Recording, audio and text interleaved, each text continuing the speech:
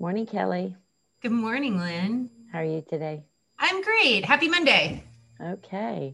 Well, welcome to Tell Me More About Co-Housing with Lynn Morstead and Kelly Soika. Co-Housing Houston is a multi-generational, community-minded group of people who share the values of connection and sustainability. We are developing the first co-housing project in Texas in Houston, even ahead of Austin. I've got a question for you on this lovely, cool for Texas Monday morning. Yes. Let's say something about our background music. We've been talking about our background music, and maybe you could explain to our audience what our background music is. Yes, this is how you know that this is an urban co-housing. We are each recording from our respective homes, not yet in co-housing. So both of us live inside the loop in Houston. And one of the constant background pieces of music that plays to your ears is the sound of leaf blowers. And Monday is leaf blower day in the museum district. If you've ever wondered where all those live oak leaves go, they get pushed by tiny motors around into the storm drains, and it happens on Mondays. So the kind of constant drone sound you hear is from my house, which is and a leaf blower.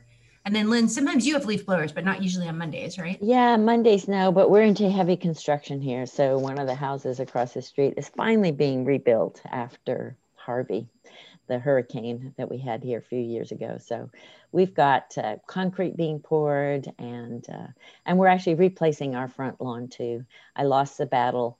I wanted to have AstroTurf put down. I know this is absolutely heretical and horrendous, but after spending thousands of dollars every few years of replacing our lawn, I am done and I'm ready to lay down plastic. So anyway, all of that as an introduction to our music. So in case you're wondering. Yep. So what's our topic today? Well, we were going to talk about what is an explorer. And I'm not sure that everybody listening will know exactly what that term is. So I thought we'd maybe first go through what the explorer versus member concept is in forming co-housing groups. Yeah, that's great. I had one person tell me in a meeting last week, I feel like I'm going back into the Boy Scouts or something. What exactly is an explorer? And actually, I do use on the website, sometimes I'll have explore events and I'll use that little compass kind of from orienteering as my background for that announcement. So an explorer, this is, of course, if you know anything about co-housing in the United States, you'll know that a lot of people use this explorer concept in co-housing. It's not anything that we invented in Houston, although I think it's very cool. I would like to claim having invented it. So the idea is that you spend a little bit of money. It's not a huge investment. And in Houston, we've set the price at 150, but you spend a little bit of money, put a little skin in the game, and then you enter in as a person who is allowed to participate in all of the inside team events. You're no longer on the outside looking in. You get to sit in on our decision-making meetings. You get to have access to one-on-one conversations with our financial team, our design team, even our developer will sit down and talk to you. Our architect is moving into our community. So when you attend community meetings, that's a great way to get to know her and what her style is and how she sees connections and living in community, which I think is really interesting, to really have a chance to really get to know your neighbors before you even move in together and to make a decision about where you live based on the people as opposed to how close is the nearest grocery store or dry cleaners. Yeah, for me, it's like when people look around, look around the room and make sure that these are the people who you want to live in community with. Are they the kinds of people who you want to see every, once a week at community dinner, a couple times a week? These people you want to say hi to on your way in. And, you're not 1 to 3 months isn't a very long time in the context of living near other people, but it at least gives you a sense of, is this my tribe or is this group doing something really different and I'm not ready for that kind of thing yet? So it's a good time to kind of figure out where you fit in and where co-housing fits into your life also. Yeah. So one of the things that we do is that so if somebody decides they want to be an explorer, I think very quickly arrange a 90-minute to 2-hour orientation session with them. And that's kind of for me is the stake in the sand at which, so you pay your 150 and I will only arrange this orientation for people if they pay me the 150, because we're spending a lot of our time and effort doing these orientations, and our time is also worth something. So I've learned through the School of Hard Knocks over the last few years of doing this that I'm not giving you an orientation unless you pay. So anyway, they pay that. I schedule it. I invite some of the members. Sometimes I'll just cast a really broad net. Sometimes I try and match up who comes to the orientation from our membership to kind of line up with whatever that individual situation is. So, if it's a younger family with kids that line up, I'd be inclined to make sure you're on the call, Kelly, or maybe another one of our families who has an 11-year-old. So, I try and line that up. If it's then what happens is we go through this orientation, and at the end of the orientation, so I explain to them a lot of the business mechanics, which they very quickly forget because it's just way too much. It's like drinking from a fire hydrant in those 90 minutes to 2 hours. So then what I do is I give them at the end of that a kind of a checklist, a to-do list. So these are the things that I typically tell them. And in fact, I was thinking after I did it this last Saturday, I really need to create a slide for that so that we can kind of all be talking off the same page in case I can't do it. So these are the things that I put on this list for them. Well, first of all, I start out by saying, think of it as a discernment period. If that means something to you, depending on your background, you might think of that as a way of positioning how you think about a major change in your life. So it's a discernment period. And often people think of a discernment period as having several steps to it. So I tell them to print out the membership for application that's on our website. Because even though that is not something that they're going to do in the next few days, although we have had some people do that, just think of it as a to-do list, because it's a one-pager that just has a bulleted list of things that you are stating that you understand and that you agree to when you put in your application for membership. And so I think it's really important to maybe use that as a guide, because you don't want to get to the point where you decide, I'm really keen on this, I want to apply for membership, and then you pull up that form and you go, oh shoot, I didn't really understand this thing about, or I didn't even know to ask this. Yeah, exactly. Right.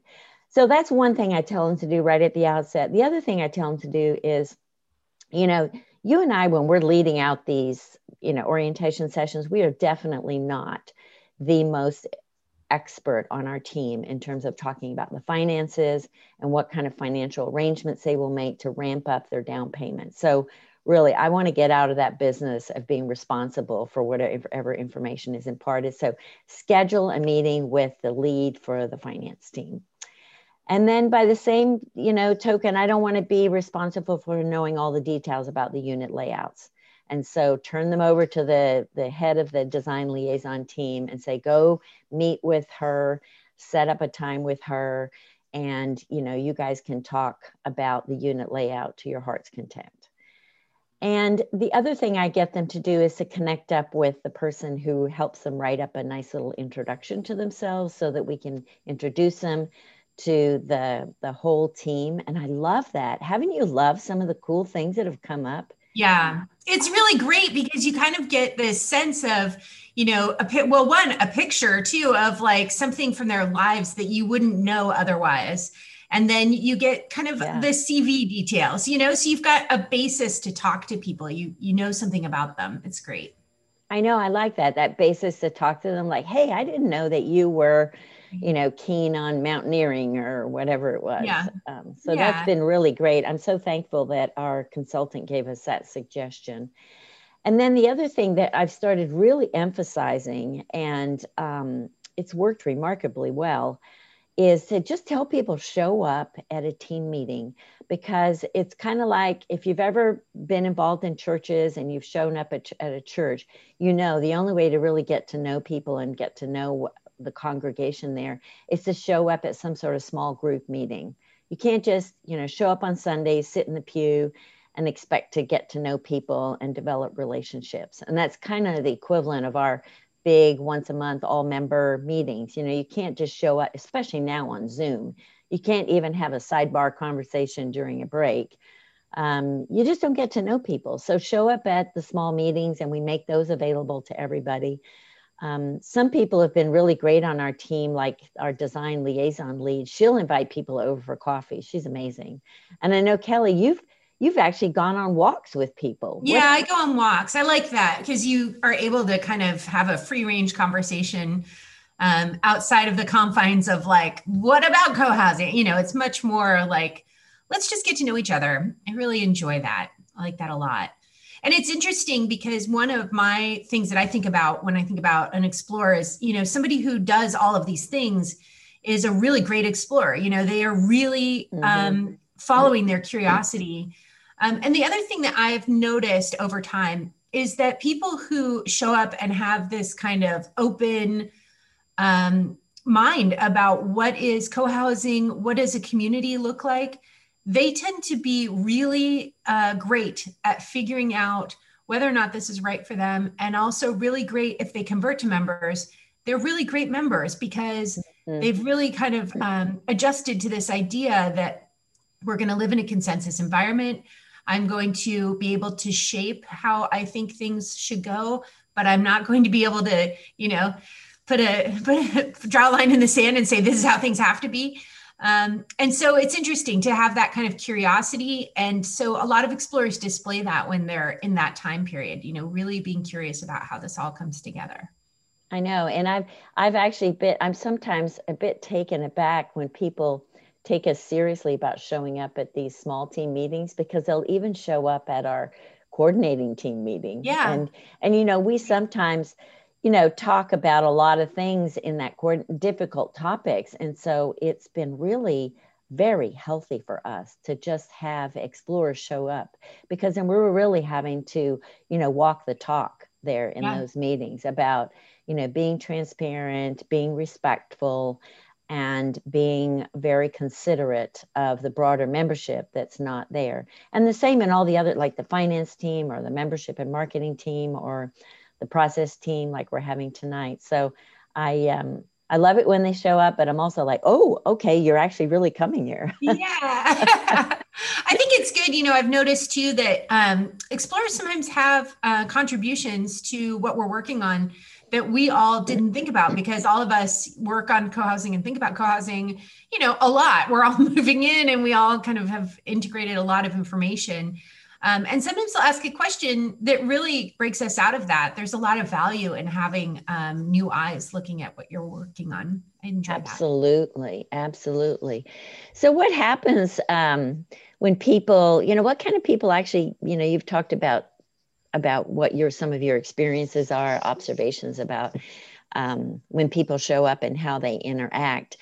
Any other observations or things you want to say about how people step into this explorer period? Well, you know, I think that we get kind of maybe three kinds of explorers, right? So one are just like, they know they want to do this and they've been thinking about it. They've done all of kind of the work of figuring it out outside of the explorer period. Mm-hmm. So, you know, I think about Mike and me, like we came in to this already knowing about co-housing, already knowing this is what we want. We would not have been like really useful explorers, you know? So we did like kick the financial tires for sure, but the rest of it, we didn't really do. So there are those people. But then there are some people who come in who like, this was not on their radar. You know, this is totally something they heard about it. Somebody told them about it. And I think they've shared with you kind of their reaction to, you said that people have commented that it kind of throws them into a tizzy. They kind of aren't sure what to do. Yeah, And one person told me that, well, I've had a couple of people tell me that, that the night that they came to the information session and they really just, it kind of like sparked this fire inside them, they didn't sleep all night long. It just really stirred them up at a very deep level. I think that's awesome, but that I also don't want people to think co-housing is going to make it so it's hard to sleep. Okay, so then the third kind of people who I think we attract and who tend to be really interesting explorers are people who are approaching some sort of life juncture change, like know they're going to have a baby soon, know that their kids are going to be leaving the home soon, know that they're retiring and thinking about where they want to spend their retirement. Those kinds of life junctures for people. I think co-housing is a moment where they think, oh, maybe this is what I want. And so it's been interesting where some people think, yes, this is what I want, I'm in. And then we have some people who are just like amazing explorers.